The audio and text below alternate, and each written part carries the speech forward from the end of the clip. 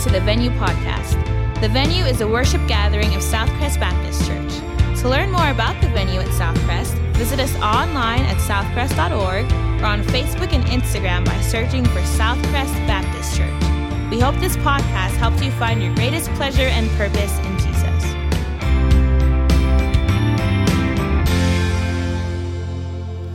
Man, I hope you enjoyed that time of worship.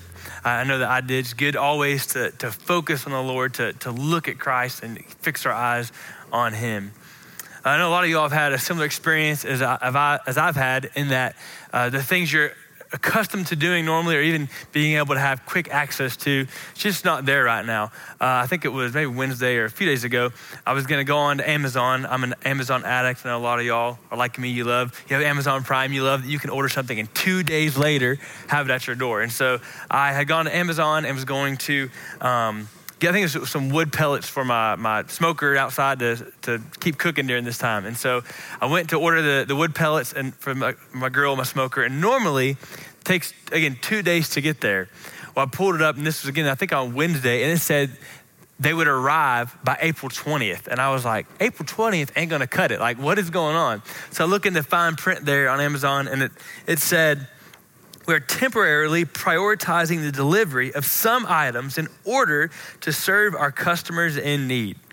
And I was like, well, as much as I would really like to have these wood pellets right now, like that makes sense. That's fair. That there's certain priorities. There's certain things that are more pressing than me getting some wood pellets to be able to cook some chicken or whatever at this time. Now, with today being Palm Sunday and Friday, Good Friday coming up and next Sunday, Easter, I think a question some people may be wrestling with is like, isn't there something more pressing and more important than talking about the cross right now? Like, aren't there things that we could be doing with our time or giving our attention to more than the cross right now? You may be wondering, like, well, why would we, with all that's going on, I mean, we're in a pandemic and things aren't getting better right now. If we're honest, like, it seems like they're getting worse. Why are we still talking about the cross? I want to tell you that an object's worth, its value, is largely determined by how much it can keep its relevancy and its worth, regardless of how much everything around it changes. Say that again, an object's beauty, its worth, its value is largely determined by how much it keeps its value, its relevancy, regardless of how much everything around it is changing and fluctuating and shifting. And I want to tell you with kind of that mindset that the cross is absolutely always worth talking about. And I would say even more than that, the cross of Jesus Christ is always worth celebrating. Regardless of what happens in our world, regardless if there's a pandemic or not, always the cross of Jesus Christ is worth celebrating. Now I realize that that's kind of a big statement in light of all we're facing. So the goal this morning is to, from Scripture, to show you 4 reasons why the cross is always worth celebrating. Why the cross of Jesus is worth celebrating even during a pandemic. Now, the passage for this morning is in Romans chapter 5. I love that Martin Luther said that this was the happiest text in all of Romans. It is. It's an amazing, encouraging passage. So we're gonna be in Romans 5. Again, go ahead and grab your Bible and turn there. But I want you to know that we need a little context to understand Romans 5. Like if Romans 5 is our main course, I think Romans 1 through 4 is kind of like an appetizer, if you will. And so I want to real quickly talk to you about Romans 1 through 4 just for a second. I promise we're going to be right on time this morning. Did you know that good people don't go to heaven? Good people do not go to heaven. The Bible makes it very clear that good people don't go to heaven, and that was never how God intended it. Like that you can't be good enough to go to heaven. The book of Galatians teaches us that by works, no one will be justified. In Romans 1 through 3, the author, Paul, lays out how, man, all of us are just disgustingly wicked and evil. And while on the outside our actions may look good, the reality is our hearts are wickedly deceitful and impure. And so we can try to stack up this religious activity and our spirituality, even look, I've done these good things, this morality, and look where I came from. But the reality is, all that we would try to build up our own righteousness. So righteousness being to show that we're in a right relationship with God, that we're in right relationship with other people. All that we would build up to show God that, it never stacks up. It always crumbles. It always falls. You can't be good enough to go to heaven. You can't be good enough for God. But the book of Romans tells us there's an answer. See, it's interesting. In most of our conversations, we're having a conversation with somebody and we're maybe saying some nice things and then we're like, well, but, and then we throw them under the bus, right? See, in the gospel, it's different. The gospel says that we're really messed up. We're really evil. We are really sick and wicked and sinful. But God inserts some really good news. Romans chapter 3 tells us that our righteousness has been manifested apart from the law. So a way for us to be made in right relationship with God is made apart from us trying to do good because we can't be good enough for God. And he says that righteousness is revealed in Jesus Christ. Man, this is amazing. This is the best news on earth. That's why the gospel is called good news, because God knew we couldn't work our way up to heaven. So in Jesus, he sent down his righteousness to give to us. He came down to give us his righteousness. So what Paul lays out in Romans 1-4 is that ultimately we're wicked, we're evil, we are sinful. But Jesus Christ, God himself, came to this earth, lived a perfect life, lived the life we could never live, and then he died the death that you and I deserve. And after he paid the price for our sin, he rose again. And it says that if we place our faith in Christ, so rather than trusting and relying on my own works, my own righteousness, which is not really righteousness at all, my own spirituality, my own good doing, instead of relying on that at all, I fully 100% trust in the finished work of Jesus. The book of Romans teaches that when I trust in Jesus, when I place all my hope in him, God declares me justified. He declares me righteous. So he looks at me as though just as if I'd never sinned. And better than that, when he calls you righteousness, because Jesus took your sinfulness on the cross and took it on himself, theologians call this the great exchange. He took that on for you. In so doing, he also, when you trust in him by faith, he places his righteousness on you. So this is amazing. So God, because of Jesus, when you place your faith in him, God looks at you as though you lived the life of Christ. Whew, man, that is amazing. He puts all the honor, all the awards that you could say that Christ earned from his life, he places them on you and declares you righteous. Man, we could just stop right there, right? There's like two people in here. We've been having church, right? We could stop right there and just realize, man, God, because of the cross, God, when I place my faith in him, he declares me righteous and justified. Man, that's the best news ever. So Romans 1-4, Paul argues for the gospel. And then in Romans 5, this is why Martin Luther called it the happiest text in all of Romans. In Romans 5, he begins to celebrate the gospel. So back to the question I originally started with. Why is the gospel worth celebrating even during a pandemic? Paul is going to give us 4 reasons in this text. Now I want you to know, if you are a Christian, if you're a believer, these are yours. Again, not because of you, but because of what Christ has done.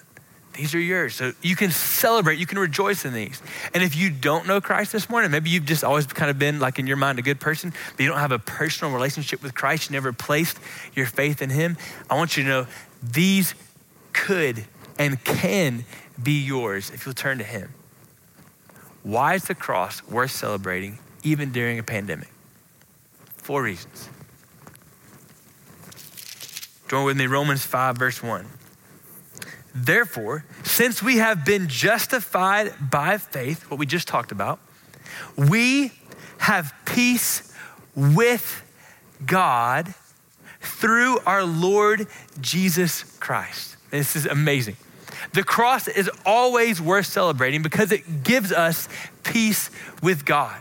So because of the cross of Jesus, because he paid the price for your sin, when you place your faith in him, you are transferred from being an enemy of God to being a friend of God. So no longer are you in this awkward, unshunned relationship with God. No, you are now at peace with God. You are a friend of God. And he says it's through our Lord Jesus Christ. And note here, this is not the peace of God, like that, man, I feel better, I feel calm, my heart feels satisfied. It's peace with God, that now your relationship is made right. You're not an enemy of God any longer.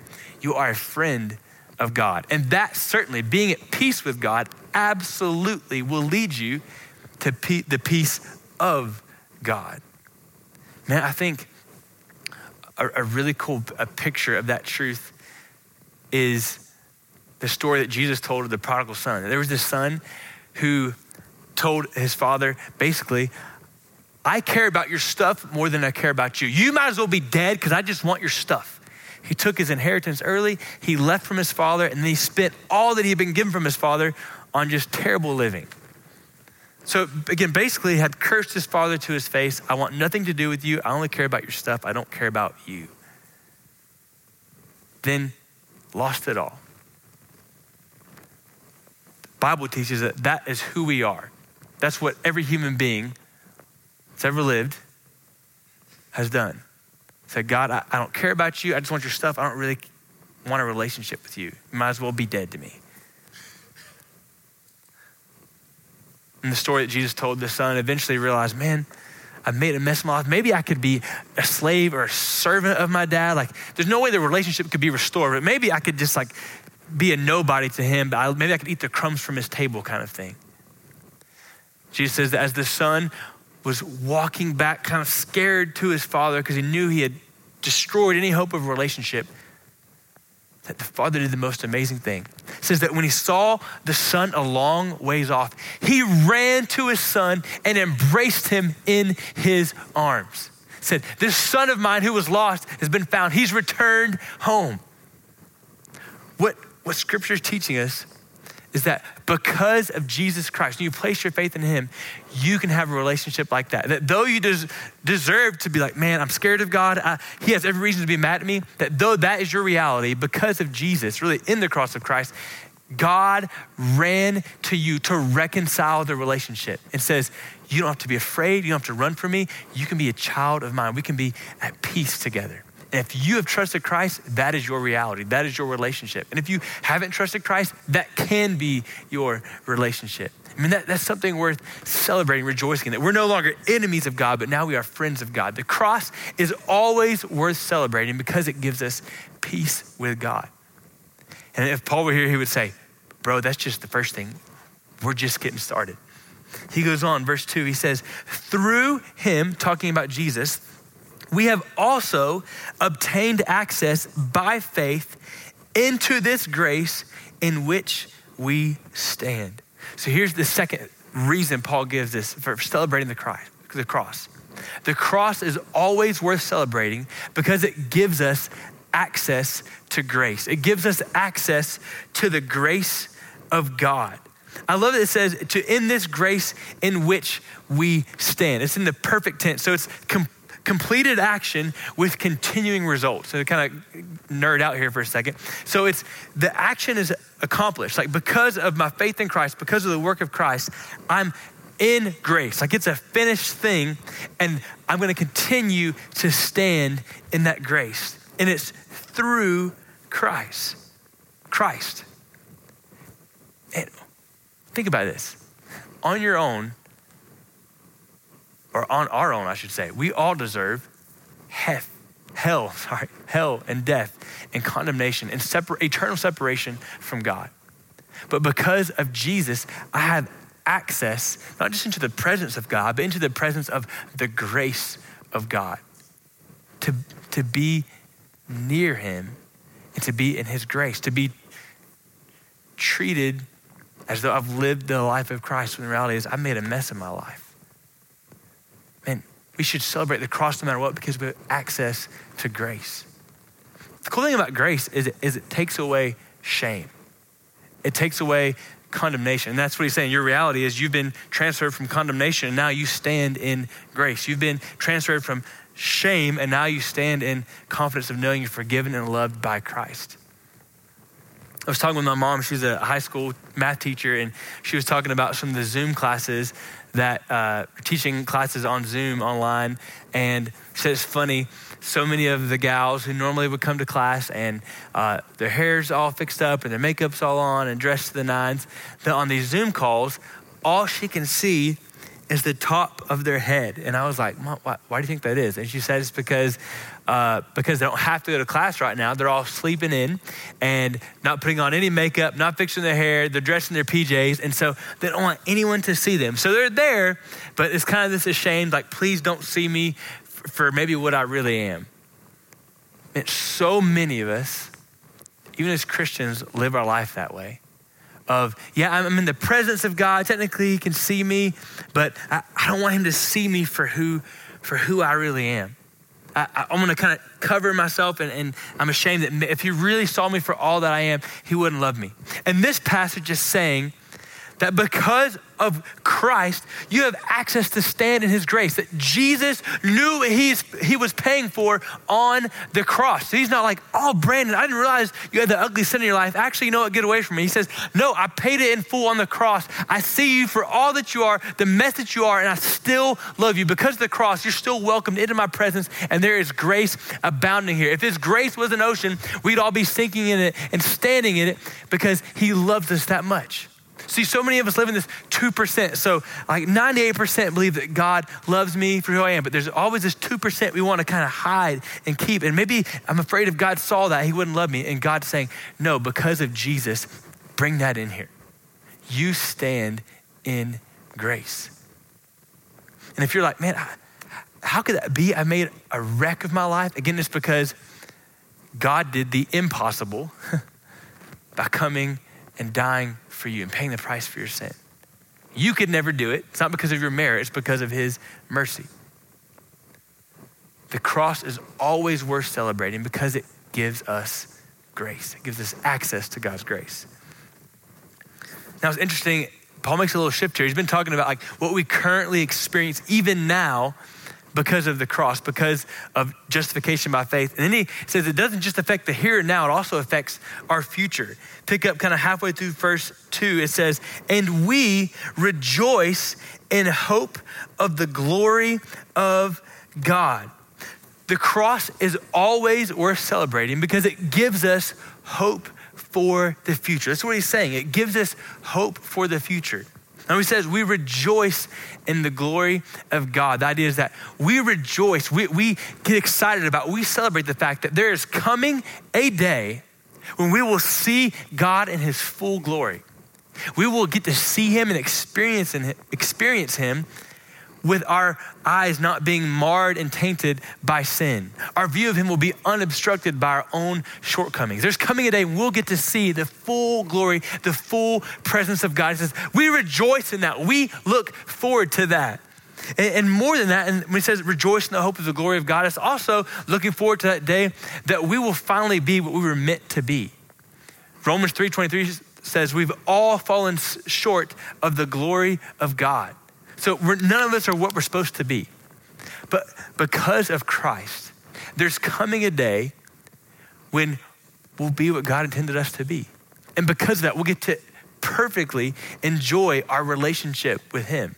We're already at peace with God, but there's coming a day when there'll be nothing obstructing that perfect relationship with him. So Paul says, man, we look forward to that day. We look forward to when the curse is finally and fully and forever reversed, and God makes all things new. I remember one time, my wife and I had gone with a team of about 8 people to Togo, Africa, and Togo is an amazing place. But while we were there, amazing people, but while we were there, our whole team got some sort of stomach issue. It was not good. We think we know the culprit, but we won't go there right now. Anyways, on our way back from Togo, which, man, going to Togo and coming back from Togo, that's a long trip. Like I think 30 or more hours. It was crazy. So on our way back, keep in mind these long, 12-hour flights at a time, and 8 people on board who have stomach issues. We'll stop there. It was just not good. I think you're tracking with me. So we finally get to the States. We land in Houston and we're like, man, it's gonna be great. We're gonna get to go home. We get to Houston and I can't remember, either our flight to Lubbock was canceled or delayed, or we missed it, whatever was the case, we missed it. So we had to stay the night in Houston and we couldn't get our luggage. So here we are, we've been in Togo, Africa. We're gross, we're sweaty. We have no access to our clothes, to our deodorant, anything like that. We've spent a week not having good health issues. It was rough. You better believe that next morning when we finally really got to get on our flight from Houston to Lubbock, man, there was some rejoicing. Like there was some high five, there was some celebration of we're finally going home. Like we're not home yet, but we know for sure we're headed home. And there I'm gonna have fresh clothes, some fresh food. I can have my own restroom for all this stuff going on. I'm gonna have the food that I like. I mean, it's all going to be made right when I get home. So there was some rejoicing. I think there's a similar idea of what Paul's saying here of, man, this world is broken, it's messed up, but we rejoice in the full confidence, the trust, the hope that one day things will be made new, things will be made right. We will get to experience the glory of God. Y'all, if there was ever a time that proved to us that this world is broken, this world is messed up, this world is not what it should be, it's right now. I don't have to tell you that.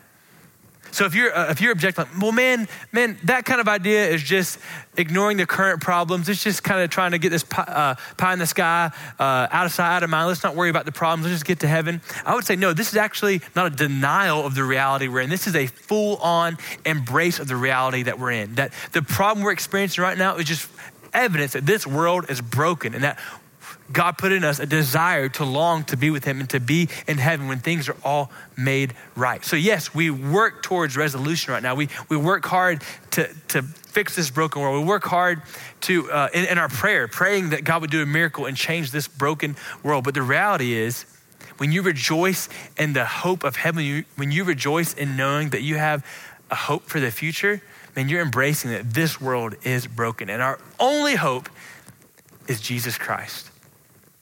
So we rejoice in the cross because the cross made that future hope possible.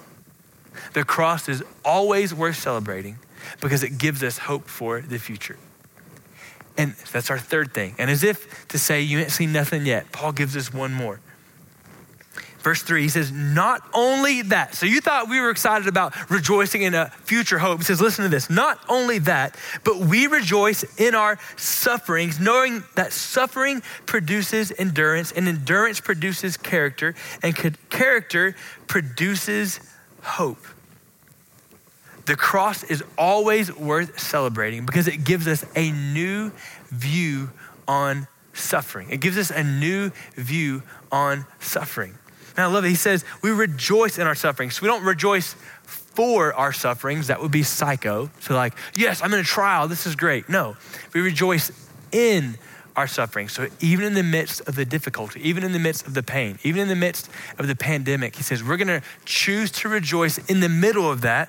Why? Because we know that suffering produces endurance. So as I go through hardship, as I go through difficulty, I know that God is building in me a faith that has endurance, building me a tougher, stronger faith and hope and trust in him. Steadfastness. So it produces endurance, and endurance produces character. A more literal translation here would be proven character, or you could even say tested character. So as I go through the suffering, as I go through the hardship, God produces in me endurance. And that endurance produces a proven, tested character that I can see, man, God, even in this difficulty, he's given me a faith that is not shaking. Yes, maybe it's been disturbed, but it's not been destroyed. I'm still holding on, trusting God. It's a proven, tested faith that doesn't just blow off with the wind. And, oh man, like my life is shaky, so now I don't believe in God. Even when things are crumbling around me, I'm still enduring. I'm still having faith in God. So it's a proven, character. And he says character, a proven, tested character, produces hope, which makes sense, right? So the suffering leads to endurance. The endurance leads to a proven character, and that produces hope. That, man, I can see how even in the midst of the difficulty, God has produced steadfastness in me. He's strengthened my faith, and he's proven that. And so now I have hope that God is working in my life. It's hope that my relationship with him is real because I can see the steadfastness of it. The difficulty, the suffering produces endurance. Endurance produces proven character, and character produces hope. That God is real and what he's doing in my life is real. That even in the difficulty, he's still working in me. He still wants to do something. It's this new view on suffering. You can say suffering is not meaningless. That there's actually, that God in the middle of your suffering is actually still doing something. It's not just for waste. It's not for nothing. He's doing something. It's not meaningless. Makes me think this whole new view. You ever been to a baseball game? If you're, especially like, say your first baseball game to go to is a Texas Rangers game and you're way up in the nosebleed section and you're looking at the baseball game, you're like, this is not entertaining. And like, I don't know what the point of this is. I don't know what's going on. And just imagine, I've had friends that this happened to them, that someone calls or texts and says, hey, we're down like 2 or 3 rows behind home plate. Why don't you come join us? So you make the long walk through the popcorn, through the spilled Coke, down to the 2nd or 3rd row behind home plate. And man, when you get there, your perspective of the baseball game is changed entirely. As you can hear the pop of the ball in the catcher's mitt, man, the ball, the bat hitting the ball has a completely different sound. You can hear the players chatting back and forth. That new view, that new perspective, that new vantage point completely changes your perspective on what you were seeing. Paul's saying that because of the cross of Christ, because you've been justified by faith, it gives you this new view on suffering. So before, you saw suffering with so much lack of clarity. It wasn't clear at all. I'm not sure, what is the point of this? Why am I even here? Why am I going through this? But because of Christ, he gives you this new view on suffering that not that it brings you closer to reality, but that you begin to see it with different eyes of, oh man, maybe that's what he's doing in my life. Man, maybe there can be joy in the midst of suffering because he's given me this new perspective, this new view. Paul's saying the cross is always worth celebrating because it gives us a new view on suffering.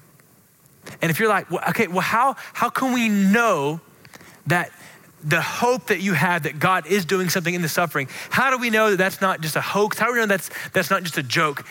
Good question. Paul says, hope, verse 5, hope does not put us to shame because God's love has been poured into our hearts through the Holy Spirit who has been given to us. He says, I know that hope is a reality because I already have experienced the love of God in my heart. The Holy Spirit has poured out the love of Christ, the love of God into my heart. And then in verses 6 through 8, it's like Paul just clears a little space and he's gonna have a fit over the love of God. He says, for while we were still weak, at the right time, Christ died for the ungodly. And he says, let me unpack that a little bit. For one will scarcely die for a righteous person, though perhaps for a good person, one would dare even to die. So he's saying there are those rare occasions where some sort of hero person might die for a pretty good person.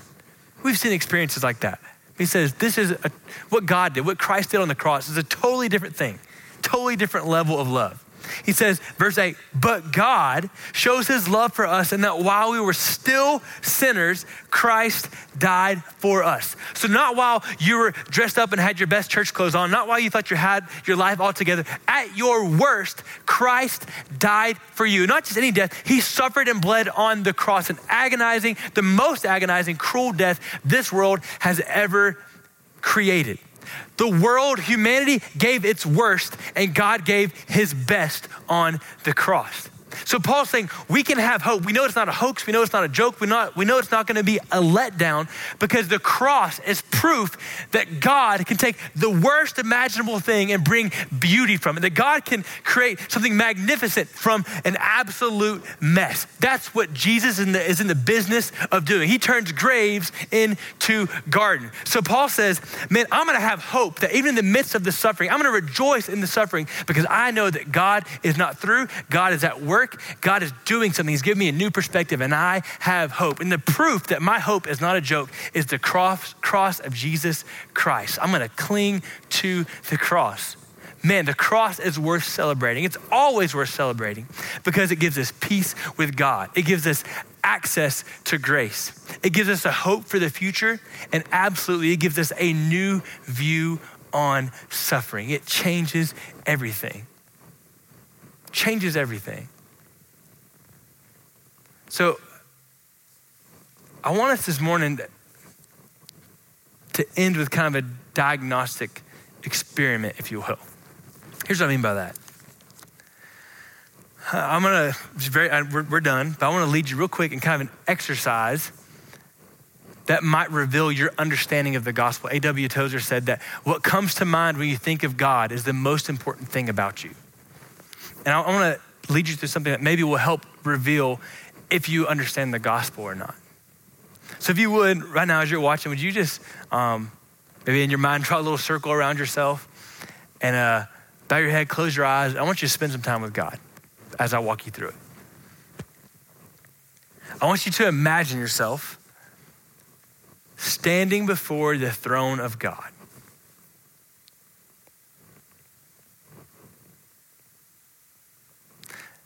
If you're like me, I think all of us cower a little bit. But as you're there and he looks at you and he sees all of you, there's no 2% hidden. So he looks at you.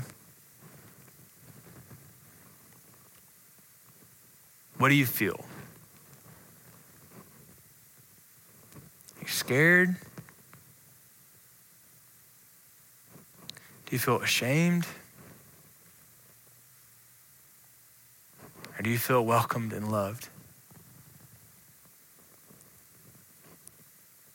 See, if we understand the gospel, if we embrace the benefits of justification by faith, and we know we're welcomed into his presence. So if we're not feeling that, not that it's all about feeling, but if you're not sensing, man, if I was to stand before God, I would be welcomed and loved and forgiven. Why is that? You can, again, maybe it might be helpful just to keep your head bowed and eyes closed as you're thinking and praying.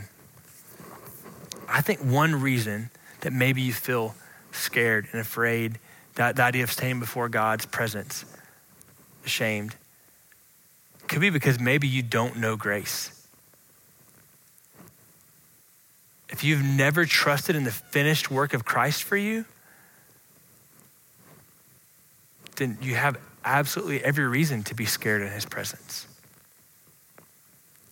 But the good news is you can today trust in the finished work of Christ on your behalf.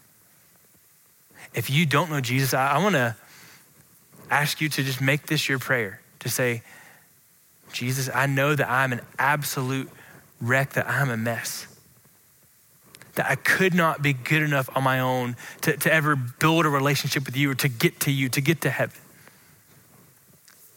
So God, I right now want to fully, wholeheartedly, 100% trust in your finished work on the cross.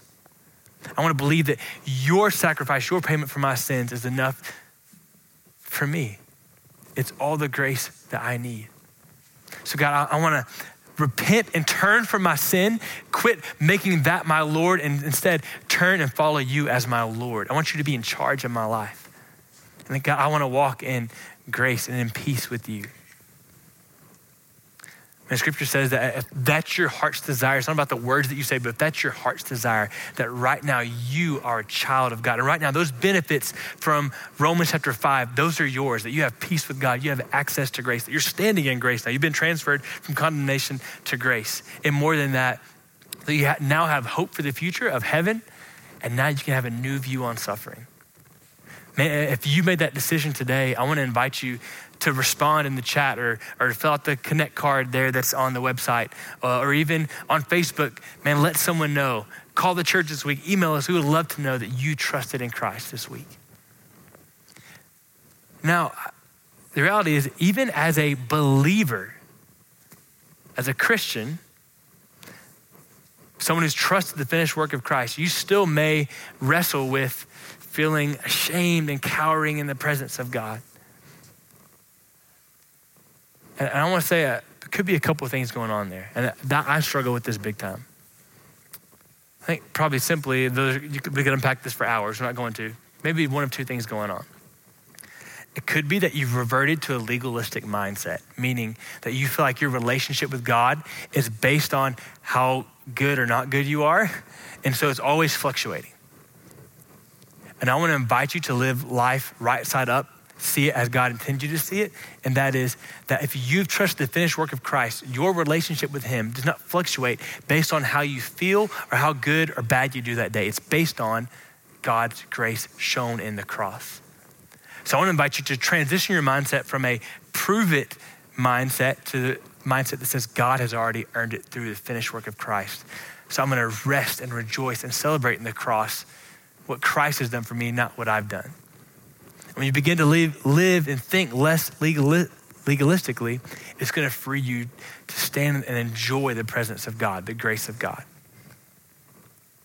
And I mentioned there were two parts to that. Maybe the other thing, it could be that you've just forgotten who you are. I think sometimes when I don't want to celebrate and rejoice in the gospel, it's because maybe I think I have earned it. Oh, I'm a pretty good person. If you forget where you came from, what a messed up, wicked, sinful person you are, it's going to be hard to rejoice in the forgiveness and the love shown to you on the cross. So maybe this morning you just need to kind of remember where you came from. But I think all of us, that the landing point this morning ultimately should be that we rejoice in what is ours in the cross, that the cross is always worth celebrating. So I want to invite you right now, if you want to keep sitting or maybe even stand there in your apartment or house or with your family, and sing this song that celebrates what is ours in Christ Jesus. So if y'all would, let's do that together. If you are encouraged by today's talk, be sure to subscribe and rate us wherever you stream your podcast. The goal of the Venue is to help you find your greatest pleasure and purpose in Jesus by being relational, helpful, hopeful, and real. Thanks again for listening to the Venue podcast.